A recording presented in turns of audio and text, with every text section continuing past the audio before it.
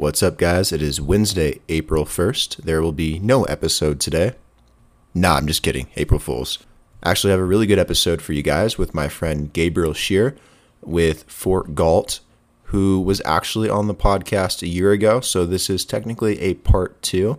I recommend that you go re-listen to the first episode we recorded together to catch up. And then, definitely listen to this one. It's a good follow-up. Anyways, I hope you guys enjoy it, and if you do, go into the description below and click on the link to make a contribution to the podcast to keep the ads away. And if you haven't already, be sure to subscribe and share this episode with somebody that you think would like to learn more about blockchain, Fort Galt, or just Gabriel himself. All right, guys, enjoy. This is the Block Hash Podcast.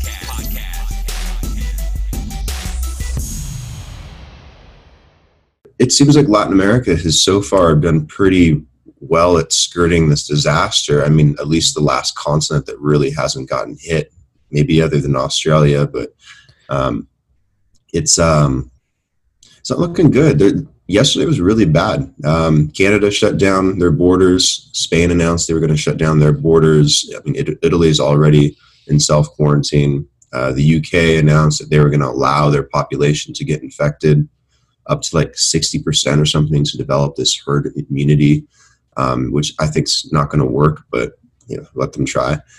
The U.S. shut down their border to select countries and all of Europe for a short period of time. And, over the next week or so, as this gets worse, they'll probably just shut down their borders completely. I think every major first world country will definitely do that.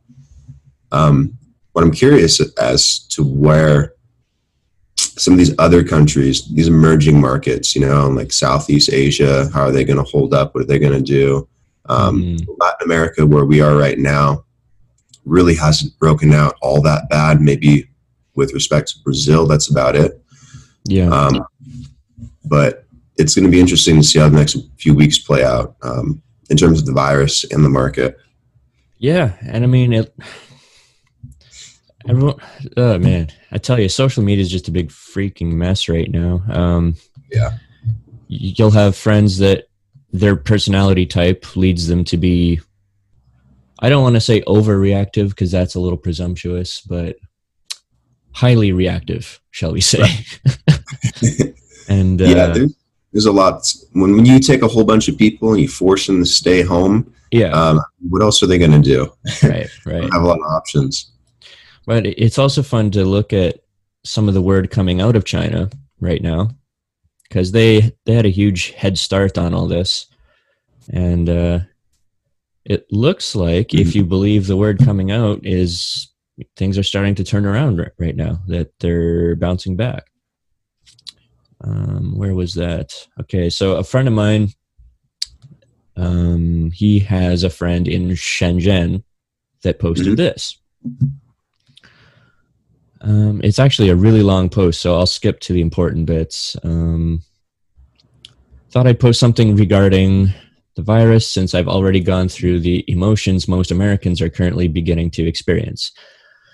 He's making a few observations. Things have begun returning to normal here in Shenzhen. Online deliveries, which China runs on, have resumed at their normal speed. Restaurants are slowly reopening. Shopping centers seem mostly open, etc. We're required to wear masks in public and are subject to temperature checks upon entering almost any establishment. That's reasonable. I thought I might have contracted it last month because I had 2 random fever spikes during quarantine. I also had a bit of a dry cough. At 7 p.m. on February 27th, I walked over to the closest public hospital for testing, mainly to reassure my wife. I was expecting a chaotic and desperate scene, but actually found a well-organized operation tending to about 7 to 8 patients. Anyway, he just goes on about kind of like what the experience has been like and how things seem to be turning around right now.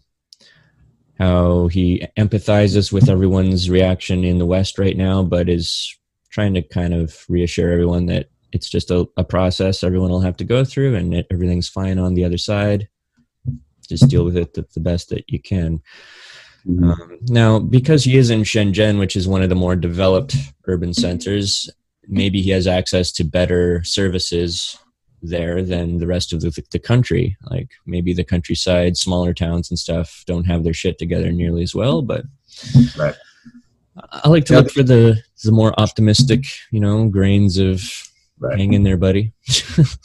I mean, I'm trying to be optimistic, obviously, and look for opportunities because, out of crisis comes opportunity.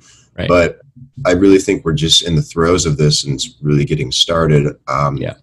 China's making a lot of progress because they're obviously a socialist regime and they have the ability to control the outcome better than most. And there's mass sterilization of cities and towns right now on a pretty big scale. And they're not above just rounding up a bunch of infected people and making them vanish. Yeah, exactly. They'll emerge from this and they'll get back to what they're doing best at some point. But I think as far as viruses go and how they work and the how malicious this one is, I think we're going to see a couple waves of it. And I think we're going through the first wave right now. The second wave will be a lot worse.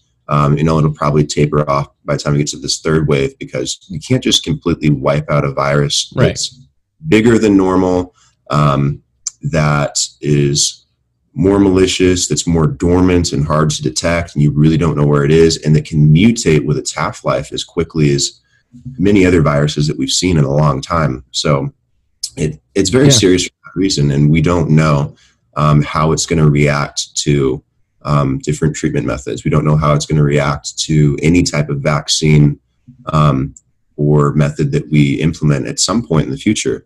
So it's going to be really interesting to see how that's handled. But I think more importantly, what we're going to see is people continue freaking out, panicking, because the problem when you have a government that tells you to not panic and to remain calm and everything's fine, and then overnight they slash rates to zero, inject $500 billion, and then shut down the borders, that's going to freak people out.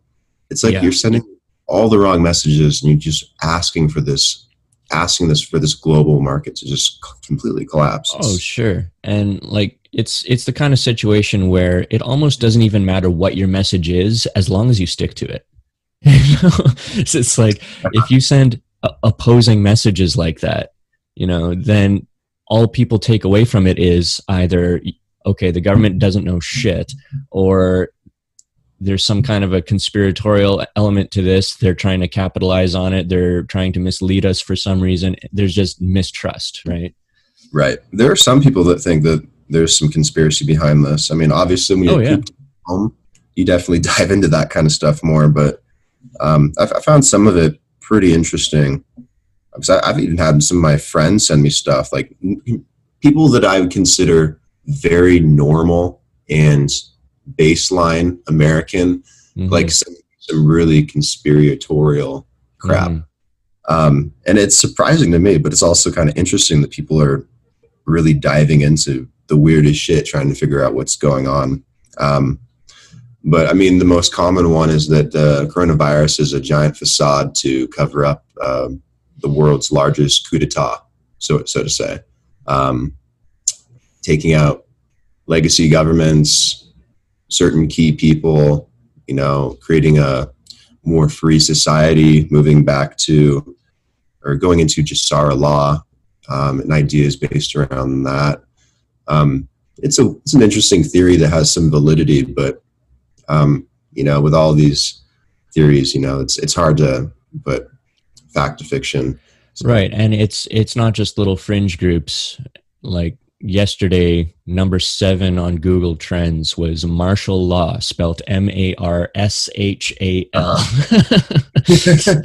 So this tells us that the normie masses are suddenly thinking these thoughts too, and they're Googling it as best they can. Yeah, there's a lot of interesting stuff out there. I know the former Iranian president actually sent a letter to the UN asking for a halt to the COVID-19 being used as a bioweapon. Right. there's a few countries and a lot of prominent people that actually think it is a bioweapon. And I think it's very plausible that it could have been, because it was targeting ACE2 receptors, which are more highly prominent within Asians overall. And that's why we saw it really break out and take down major Asian population centers early. But now that it's kind of mutated and it's really starting to target different groups of people for different reasons, that theory is starting to fall apart for me a little bit. But I mean, maybe at the same time, it's just it's just part of war. When you use a biological weapon, it's not something you can really control. So sure. And I mean, there's, on one hand, there's the potential for, questioning what was the initial intent. And then there's all the people that just capitalize on circumstances, which is probably most of them. What was that line from Rahm Emanuel, right? Just don't let any good crisis go to waste. Exactly. It's an opportunity to leverage fear and get whatever you want done in a timely manner. So, and when people start behaving that way and capitalizing on the fear, it makes it look like maybe they had something to do with it, but the waters are so muddy and there's no way to sort fact from fiction. So I try to just keep a healthy distance from it. Yeah, it's almost impossible, but I do like to, when I get bored, kind of dive into that stuff. It gives you something to do. Yeah. So it keeps your mind active. I mean, I was talking to my friend Clement about this the other day on, we did a Instagram live video. I saw you on there too, and I was like, oh shoot, I should hit him up. It's been way too long. I feel like an ass. And we were talking about the importance of having one foot in the door of reality and at the same time having the other foot of the door in, how would you say it? Not living in denial. Right. So there's obviously, you want to live in reality and be like, okay, this is what's really happening. So this is all that I can really control. So that's what I'll handle. But at the same time, you don't want to act like the world is unicorns and rainbows. Oh, yeah, for sure. It's not. And if you live like that, in denial that anything bad could possibly be going wrong, that you think your government is perfect and loves you and is going to take care of you, you're in denial of what the reality is. I mean, corruption exists. Backdoor deals exist. Oh, for sure. I think a lot of people, choose to live in this societal bubble.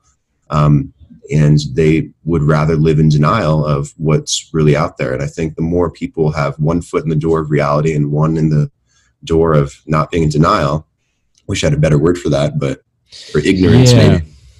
Yeah, because I tend to think that most people seem to live in a fantasy state anyway, where they believe that they have a whole lot more influence on quote unquote the world than they really do. I've tried to wean myself off of the entire concept of the world, right? Because what is that? That's just a higher abstraction. That's a very muddy term basically refers to everything out there that you really don't have any control over. Exactly. It's everyone else's little spheres of influence, and your time and energy is so much better spent just focusing on yours, because you can actually do something with your own local environment, your own homestead, your family, your next door neighbors. That's where you actually have power. So worrying about what people in other cities and other countries and stuff, that just seems like a huge diversion. Yeah, that I totally agree with that ideal and with that sentiment. I think it's really hard, and I think you probably know this as well, that when we have such a large population globally, it makes it hard to put together, a small little city-state or put together a small community and, in some ways isolate it a little bit from the greater world and, have community guidelines, community values, community driven laws that, are based on individuality or libertarianism or anything like that. Yep. But I mean, as the global population, starts dwindling, going down, that becomes a little bit easier. And, I think there's a lot of people that are in favor of those kind of values that we also like, and maybe some of the wrong ways. So I'm worried that like some of these things that are happening are in effort to, depopulize the world at large, because we'd be better off with a much smaller population. Yeah, and I mean, smaller population in what context, though? I mean, if you're just talking about the planet as a whole, then, I mean, for Christ's sake, there's room for many, many times the population that currently exists. But people won't ever do that. People cluster. Right. People like being in communities, and that's right. So that brings me back to it's not the population of the world that we're talking about. It's the population of communities. Right. And that's really just a management issue. And the way things are organized with these giant bloated nation states right now, it's not really a feasible framework to properly manage smaller communities. I mean, there's rumors floating around now that Queen Elizabeth is going to be stepping down soon. And when that happens, maybe Canada will be ready to break away from the monarchy. That's like one little step in the right direction. At least the British Empire can be properly, broken up, and the Commonwealth can kind of stop being a thing. And, there's all these little incremental steps that are happening, but they're so slow. Yeah, it's hard to get anything major done like that when you're looking for a big change. But when you put people, at the precipice with a real crisis, that's when things really start happening. Yeah, and I mean, there's a lot of room for just technological solutions here too. It doesn't have to be left to government. Like, everyone gets stuck in this paradigm of like, oh, what is government going to do to fix this? Well, not everything is up to the government. Like, sometimes entrepreneurs need to step up and innovate solutions to specific problems. I mean, one of the little projects I'm kicking around here on the side, like, I don't know how far along the Shrug Out plan was when I talked to you last, but it's basically a incubator here at Fort Galt. One of the main projects that I'm focused on for that is an app that basically lets people sort themselves into tribes based on their values and their personal policies. For me, I eventually got to that point where even like the word law and the word right, as in like a human right, just lost meaning for me, because at the end of the day, they're just policies, that are glorified and elevated to this mental position of people believing that they're somehow objective or separate from our minds, when they're not. And I think we'd be far better served if we all just took the time to carefully craft our own personal policies, and then we could have an app that broadcast what that policy was at all times and interface with everyone else's phone that runs the same app. And everyone's phones could be constantly checking each other for compatibility and warning us whenever there's incompatible points to watch out for. And as augmented reality tech comes more mainstream, I see Apple's got a crap load of patents in this direction, and it looks like what they're planning to do is release a headset that interfaces with the phone. So the phone is like the brain, and you're seeing your heads up display through your glasses. So this is the perfect platform for this kind of thing, because as your phone is checking everyone around you for policy compatibility, it could be showing up in real time in your lens. You could be seeing like, okay, that guy's a commie, watch out for him. Or, hey, this guy's totally on the same page in these ways. You should totally strike up a conversation with him and talk about this and that. And I think as that is implemented just on a voluntary basis, it would help people just kind of sort into compatible groups that can actually function. Because when you have people that don't even agree on fundamentals, it's really hard to get them to play nice together and get things done. But it's almost like the sorting hat from Harry Potter, It just kind of scans your brain and says, oh, you belong in this house, That would make things so much more simple to have an app that could do that. It almost feels very controlled, though. But it'd be kind of cool, because I want to see how that would work if you took it and did like a huge study with it, maybe 50, 100 people, and see how it's sorted. But I mean, bringing up technology like AR and VR, I think that's where the real innovation is going to happen this year while we're going through all these things. I mean, you have tons of people that are going to be stuck at home, tons of people that are having their lives shaken up, that aren't used to this, that are going to need other avenues. They're going to be forced into digital mediums. like they really haven't before. And that's not just on their phone. That's them being curious, bored, and wanting to try new things. Right. And I think there's a huge opportunity for VR, Facebook and Oculus specifically to take advantage of this. I already know Facebook, Zuckerberg's been going out and buying up diagnostic companies and different ways to test for vaccines and stuff. So they're way ahead of the government because the government's too slow. They want to make a profit off of it, obviously. And I know Amazon's doing similar things. So is Microsoft, Google, Gates Foundation, even though he weirdly stepped down from the board for Microsoft and Berkshire Hathaway to focus on philanthropy, whatever he wants to do, I guess. Right. But I think there's a huge opportunity for big tech here with how the big banks are getting a lot of pressure put on them with what's happening with the economy, with the cash withdrawals happening, people rushing to the banks, potential to see bank holidays, maybe banks shut down for quite a while. I don't think they can maintain these 0% interest rates. Now basically zero. And all this cash flooding into the economy by the Fed. I think we're at a recipe for disaster with everything that's going on this year. And it could be the year that we see fiat in a lot of ways hyperinflate, collapse, and banks collapse. But big tech has also been pressing their thumb on that wound for a while. And with all the digital solutions you can offer for money, for financing and for loans and whatnot, the tech companies do it better and more efficiently than the banks do. Yeah. I go through tech companies all the time to pay for things and to get financing, and I don't even go into my local branch at Bank of America. Fuck them. They're too slow. Absolutely. We definitely encourage our members here in Fort Galt, for instance, to use crypto as much as possible because it just makes things so much simpler for everyone. It does. And I think people are going to start realizing that once they finally need that solution. Obviously the market's sold off across the board because of the virus, but once people wake up and see the legacy financial markets start collapsing, then they're going to be like, okay, well, I got to put my money somewhere other than the dollar, right? Or I got to be able to have some better access other than relying on the bank.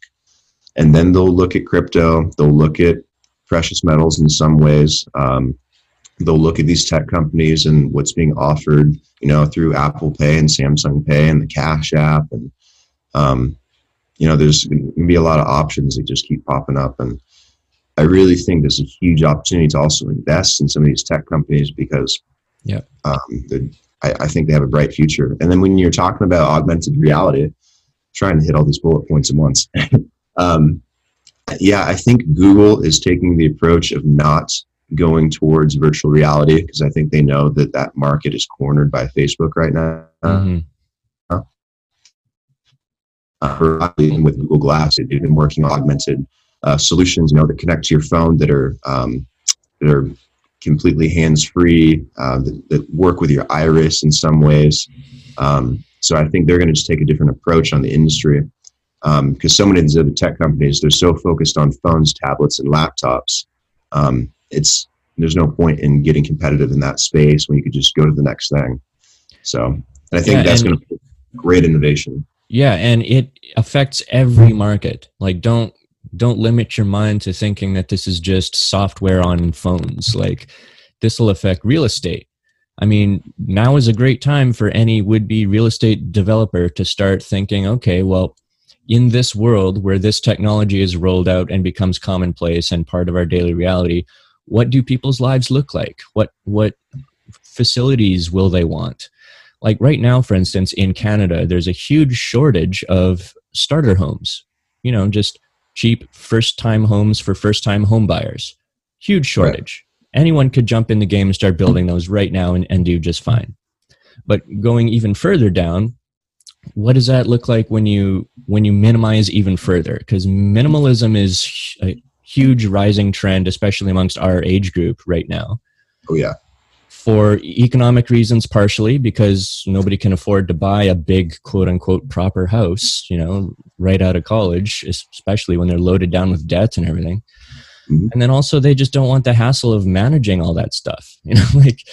there's a peace of mind that comes with paring things down and keeping things simple, and especially people are staying single longer. They're pursuing their career first and foremost. And like for me, for instance, like in Fort Galt here, we've got some normal sized accommodations, but we do have these smaller, just minimalistic rooms that are also quite popular. That it's basically just room for a desk and a bed and storing some stuff. And people seem to be perfectly cool with that. Me, for instance, like right now, this studio that I'm in started its life as a shipping container. It was retrofitted with just like plastic paneling all over the walls and stuff. And it's not big by any means, but it's a very, very functional use of space. It provides all the essentials for shelter. It's got a little bathroom in it, so that's there. It's got all the lighting set up. It allows me to do like YouTube videos and everything, and there's room to sleep, and there's a nice desk. Like, I love shipping containers, man. There's so many great alternative uses for all the containers are just lying around everywhere, and they're relatively affordable too. Yeah, I mean, this whole thing with like the new flooring and the paneling and the bathroom and everything was about $5,000. Like, yeah, it's great because the truck can come and pick it up and move it anytime you want too. It's great because I know back home, and you could get a big 20-something foot shipping container for anywhere between $2,000 and $3,000, depending on how new or old it is. And then any average Joe can just go to Home Depot or Lowe's and buy what you need. And then, after maybe a few weeks of work, you have it completely retrofitted, put up some drywall if you want. You could cut into it and punch out windows and doors. And, it's really versatile. And I think with its minimalistic as people are getting in our generation and in the next generation, especially, I think they're worrying less and less about big homes or even big apartments, but looking for something that's new, nice, modern, but also affordable. These shipping container developments that they're putting together in certain places, whether it's for good or for pilots or whatever it's tested out, they seem to really work. And, there's also a lot of possibility for people that are, in poverty too, that need better options because exactly. There's a whole hidden market that doesn't show up on the proper radars because they're populated by people that want to stay off of it. There's if you go to any tent city, for instance, in a expensive market like San Francisco or Vancouver or something, half the people in the tent city, they're not junkie bums. They're people that just hurt themselves and missed a paycheck and now they're screwed. Or their wife left them and now they're out on the, trying to find somewhere to crash. It's just people kind of stuck in a rut that just need a few months to get back on their feet. There's a huge market for that kind of stuff. Yeah, and it's really sustainable. And the fact that you can pick it up and move it to any location that's more desirable is great, because whether it's a plot of land you own or rent, or you could put it by any power source, you could put it by any water source or a gas source. I did so much research into this, trying to learn when I had my mining operation at full go. And I was constantly looking for different ways to, create a shipping container full of mining rigs. I almost did it a couple of times, but I always had an issue getting the power company to wire it up. They just kept refusing to wire up a shipping container. I'm just like, so stupid. Like, who cares? Just do it. Yeah. But I mean, if I get that sorted, I would have done so many of them. But the ability to take something like that and design it to be whatever the hell you want for relatively little cash, and then set it wherever you want, that's just a whole new way at looking at homes. Like, I would rather have a smaller home and a whole lot of property than vice versa. So I think property is far, far more valuable. Having land, if you lived, that's like how these farmers have done well for so long. They'd have fairly minimal sized houses and then tons and tons of land that they worked on. I think we get back to that kind of lifestyle. Things get a lot better for many people, and, maybe spread out a little bit more and not live so close. Oh yeah. And I grew up on a small family farm, And Yeah. the mentality that they have about their land and the relationship they have with it is very different than city folk assume that it must be. Like, if you just approach a farmer, like just going to a small town, find the one bar on Main Street, you know, go in there and sit down, chat up some farmers, and you can ask them to drop a trailer or park something on their land. Mhm. You know, you don't have to buy a big piece of land in order to use it. You can They just don't care. no, it's like they have hunters that come. Like, we used to have hunters that come up from the U.S., you know, because Right. we had this great spot to hunt, and we didn't care. They just, yeah, go for it. We have a lake right there. We got like 100 acres of forest. Like, just go for it. You know, like you can build little cabins in there and stuff, and it's no one cares that much. Just be respectful. You know. I grew up in a small town in Oregon too. It was a lot like that. It was it was actually the first town that was pioneered in Oregon, Prineville, Oregon. Wow. So it's a very old town, well over 100 years old. But you know, that mentality has never left, and it's a big farming town. It used to be a big mill town. They built their own train lines, connects to the main train line a long time ago. So there's a lot of pride in that town. But it's really cool because there are like a couple bars in town, and that's where everyone goes. So, you know, you go through your daily week and everyone's farming or at the mill or herding cows and shit, or up hunting in the forest, going after cougars and shit. And then they come down for the weekend, you all sit at the bar and you talk about all your shit. And then, yeah, one guy's like, hey, I'm doing this Bitcoin thing. Can I put my shipping container on your farm? He's like, absolutely. And I'll pay you in tomatoes too. I'll give you a couple baskets of tomatoes every month. Okay, sure. Why not? That's fine with me. Totally. And that's how it works. No bureaucracy, straight to the point. Trading one service or product for another service or product.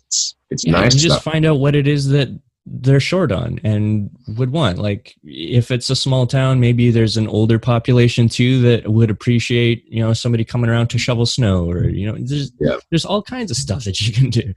And there's a certain peace of mind that everyone has because they know that everything's going to be perfectly fine no matter what happens. Like, even here, we're on top of a hill that's along the coast, and there's a village just down at the bottom of the hill, and there's farmers markets down there. So there's there's fishermen bring their catches in through there. There's people with farms all around and stuff. So, like, even if the shipping routes all got cut off and, you know, the borders were closed and the pandemic swept the land and everything, that's not going to affect these people that much. That you have options, you know. Right. You know, speaking of farmers markets, I think it's the most underrated community engagement that there is, honestly, because you get at least one day a week where your entire town or your entire community comes in and shares what they have, and, you know, everyone's out spending money and having a good time, alcohol, everything's fresh. You know, you're meeting new people and fostering relationships with your neighbors and your community. You know, that stuff, I think people really don't attend to as much as they used to. And I think that's kind of a lost value, but I love seeing it. I try to go to farmers markets as much as I possibly can. Because, I mean, there's no better way to really engage with your community than at a gathering like that. I mean, obviously I wouldn't go right now with all the COVID concerns, but in general, it's definitely a good way to have community engagement, you know, foster that, those relationships and that entrepreneurial spirit, and getting out and sharing what you have. I mean, a lot of people that only know the city might romanticize this notion and think that, oh, maybe someday I'll get to do that or whatever, but they can't in their minds connect where they are now to that. They don't know what the process to get there would be, and it seems scary because all the questions come up like, would I still have the same standard of living and what's involved in achieving that? Would I still be able to have the same kind of job? Is there Wi-Fi out there? You know, all these things come. And so for real estate developers, this is an opportunity. You just put together packages that assure people that are used to all those things that, yes, you can have all those things in a nice, convenient little package outside of the city in the farming experience or something like that. Because Right. I think a lot of what is going to sell new projects is going to be the experience that comes with it. Because Yeah. houses are houses, they're whatever, right? But if, Right. And I think that's part of the laziness of consumer markets, though. yeah, Like most people are just, they'll sit at home by their phone and they'll be like, well, I wonder when I'm going to get a letter from the power company, or I wonder like what website I need to go to pay my water bill, or how do I get my gas turned on without leaving my house. When, you know, in these smaller communities that like what you guys have and what you're trying to put together, I mean, people should be going to community panels and stuff. You know, they should be voicing their concern. If they want water ran to their house, I mean, that's a good place to go to, you know, make a note of that. And then, you know, that service will probably be offered. You know, I mean, people just don't engage like they used to. right. It's like a lost art. And I mean, that's also a way to reveal shortcomings that could be addressed yourself. You know, you don't have to leave everything up to town council to do. Like if there's an issue with getting water out to a particular property or something, then maybe the right thing to do is not pester them to run a line out. Maybe the right thing to do is to drill wells, you know, and put up a tower and, you know, but you won't know that unless you ask and figure out what the situation is. Yeah, the people will worry about services that aren't offered in these type of community scenarios. They'll worry about what kind of work they'll have to do. I mean, it's kind of stupid. It's like, all right, well, what are you good at? That's what you offer the community. And then work hard at it and you'll do very well because, you know, you're going to corner that market. So I don't see what the issue is there. Just be entrepreneurial. And then on the other side of it, if you need something, then voice it. You know, it's probably something that most people need anyways. Especially during times of upheaval and crisis, like when the blood is running in the streets, you know, that's the time to buy. Well, right now there's so many opportunities. Like if you just put together a basic hazmat suit, you know, you can do so much for people that are afraid to leave their houses. You can be an errand boy. You can be a delivery boy. You can drive Uber. You know, like there's so much to be done right now. I know, and that's when I was talking about the innovation yesterday with my friend Clement, because this is going to be a time where you have a huge opportunity with a new target market like we probably haven't seen in a long time, where everyone is stuck at home. Everyone is in self-quarantine. Right. So how do you target them? What do they need? What service or product can you provide them? And I think the real entrepreneurs, the smart people that are ambitious, are going to see a huge opportunity in that. And I think we'll see some cool things come out of that, whether it's from the bigger companies, you know, like Netflix and Amazon and Facebook and whatnot, or, you know, people starting up startups that, you know, maybe offer a special pizza delivery service in hazmats, or that, you know, offer a new app that keeps you incredibly entertained, or some type of media that allows people to engage remotely, like Zoom, but maybe something more interactive that maybe you play games on. I feel like there'll be all kinds of developments in this relatively short period of time because people are stuck at home with all their cash. They just pulled it all out. And you can have fun with it, you know, like, okay, at first, the idea of running around delivering pizzas in a hazmat suit sounds kind of freaky, but it's funny. Have fun with it, man. Put glitter and rainbow crap all over your suit and dance around as you're delivering it. Just have fun, you know? Like, hazmat pizza. There you go, whatever. Hazmat tacos or something like that. But yeah, exactly. And, you know, I mean, you have millions of people that will be stuck at home, that are bored, that have a lot of cash, and that have too much shit. And they're going to be curious. So, I mean, there's a huge opportunity for people that want to jump on that. And, you know, just thinking about it on my own, and I get so many ideas, and I'm like, who's going to do this? Someone's got to try one of these things. They'd make so much money. And people's mentality in shock panic situations tends to kind of swing like a pendulum. Like a lot of people, they'll think, okay, what do I have that I don't need that I can sell for some quick cash that I can survive on? So you're going to see a lot of like hobby stuff going up for sale on Craigslist and eBay and whatever, like people selling their musical instruments and their sports cars and all the stuff that they don't really need that they can liquidate. And then things are going to go on for a while, and they're going to get bored and wish they had their toys back. So Yes. Yeah, people are panicking and thinking also at the same time, what haven't I bought? What am I not thinking about? I know I'm not thinking about something. They're all freaking out. So it's an opportunity for you to inject what you think that they need. And a lot of things a lot of things that they want are really simple things too. Like there's a huge demand for hand sanitizer. Well, okay, so fire up the moonshine gin and get cracking. You know?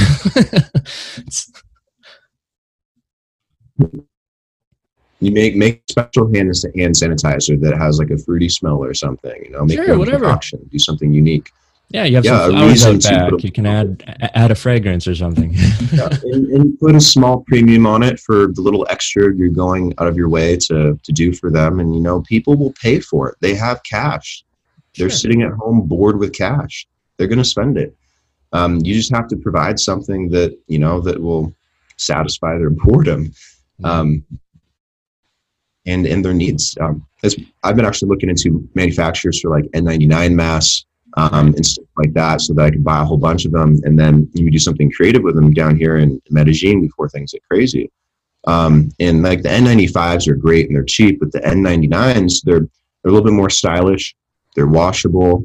They fit very snugly, so they don't like irritate your face, your ears, or shit like that. You know, I think the most important part is that it is a little bit more stylish.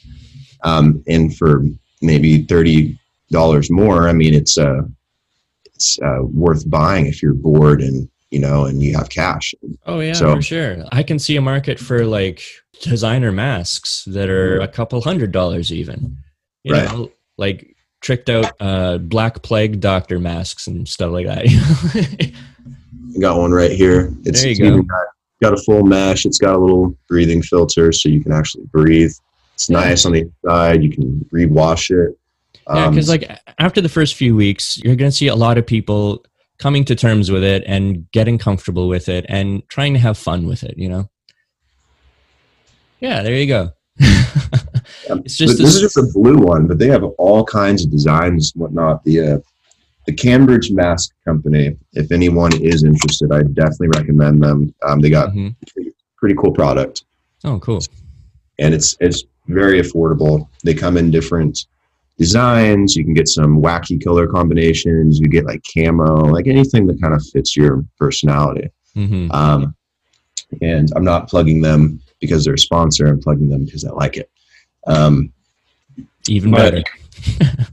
Yeah. So I'm going to try and buy a whole bunch of those and see where, you know, the market might need some of that at some point here in beautiful Medellin. And you get an opportunity for me to start up a business and have like at least some agenda for now. Yeah. And one more idea to throw out there for anyone that's looking for inspiration, especially now it's still kind of early in a lot of places. There's still plenty of cities that don't have cases yet, or maybe there's only one or so. But like there was this one dude that hopped on a plane and came down to Temuco, and he was the first case in this region.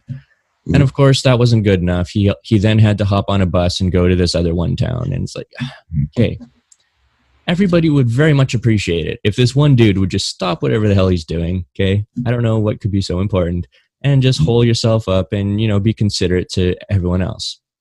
And in situations where it is only one guy or maybe a couple or something, I think there would be plenty of people that would be willing to bring by care packages and drop them off as like thank you gift baskets and stuff for this dude, and like give him some moral support and, you know, that kind of a thing. Yeah. That would be nice. And that's what we should do, but we don't live in that world, unfortunately. Yeah.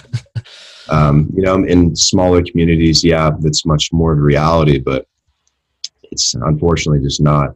It's also like expecting 330 million Americans to all stay at home. They're not going to all stay at home. A small percentage will actually stay at home, and it'll probably be the elderly, and people are still going to be out and about, because you can't just shut things down. You can't just shut business down. You can't just shut commerce down for weeks, maybe even months on end. It's just not how society works. You know, I mean, yes, there'll be a very large market of people stuck at home self-quarantining with a lot of cash or board, but that doesn't mean they aren't going to get out of the house. You can't keep people locked up in their houses. It's another reality. Yeah, and there might be opportunity going back to real estate development. Like if somebody wants to design housing for people that are concerned about this kind of stuff, like there's probably people out there that would really appreciate knowing that their condo board had a very good disaster plan or emergency response plan for things like this, with features in all of the units that would like seal up and filter all the air and provide filtered water, you know, like basically providing the peace of mind that preppers have without having to be a prepper, you know? Well, it'd be nice if everyone was like mildly a natural prepper, you know, then everyone would be somewhat sufficiently prepared. Problem is no one is. And these companies don't prepare. They don't have stockpiles. The government, the U.S. government, doesn't prepare for these kinds of disasters very well. They don't have a stockpile, at least that we know of. Right. Maybe a military stockpile, but that's it. I mean, individuals in general and families, we don't stockpile. We don't prepare. This is one of those rare things, though, that a government could do in a decentralized fashion. Like instead of having centralized stockpiles, you just mandate a basic template, you know, like here's your standard kit that comes with some essentials that will last a long time, a survival rifle, maybe a hazmat suit, you know, just some basic stuff, a mask and whatever, and everyone has a kit, you know, every household. Yeah, they don't like to do that, though. I mean, they don't like to fearmonger. They don't like to prep. They want society to function in a bubble. Right. Because you can control that. You know, if you encourage your citizens on a mass scale to be independent and sovereign and be a proud American, in the real meaning of being a proud American, not being a proud American and worship the flag, but you all of a sudden become a much bigger threat to the government, and you start taking away a lot of the power the federal government has, and you start getting back to state rights, and you start getting back to community rights, and they don't want that. They don't want that. Like, what was that line in V for Vendetta, right? I want everyone to remember why they need us. Exactly. They don't want that. They, you know, the government's power comes from, you know, people being under lock and key and controlled in a lot of ways, and being dependent. Yeah. For sure. Well, we'll have to check in again before too long. I'm sure things will be in a constant state of flux here for a little while. Oh, yes, they will. I'll be in contact with you for sure. Keep me updated on what's happening in Chile. I'll do the same for Colombia. And good talk, man. Yeah, it's great. And when the borders open up again, you'll have to drop on by and check the place out. Yeah. Are they closing down the borders just all around, or just specific areas? Yeah. All the borders? Yeah. Well, maybe I can dig a tunnel underneath or something, right to Fort Galt. Dig under the Andes. How hard can it be? Exactly. It's Just don't try getting through the desert, because there's still a bunch of landmines up there. Great. Yeah. All right. I'll let you go, man. Great talk and everything. Take care. See you soon, bro.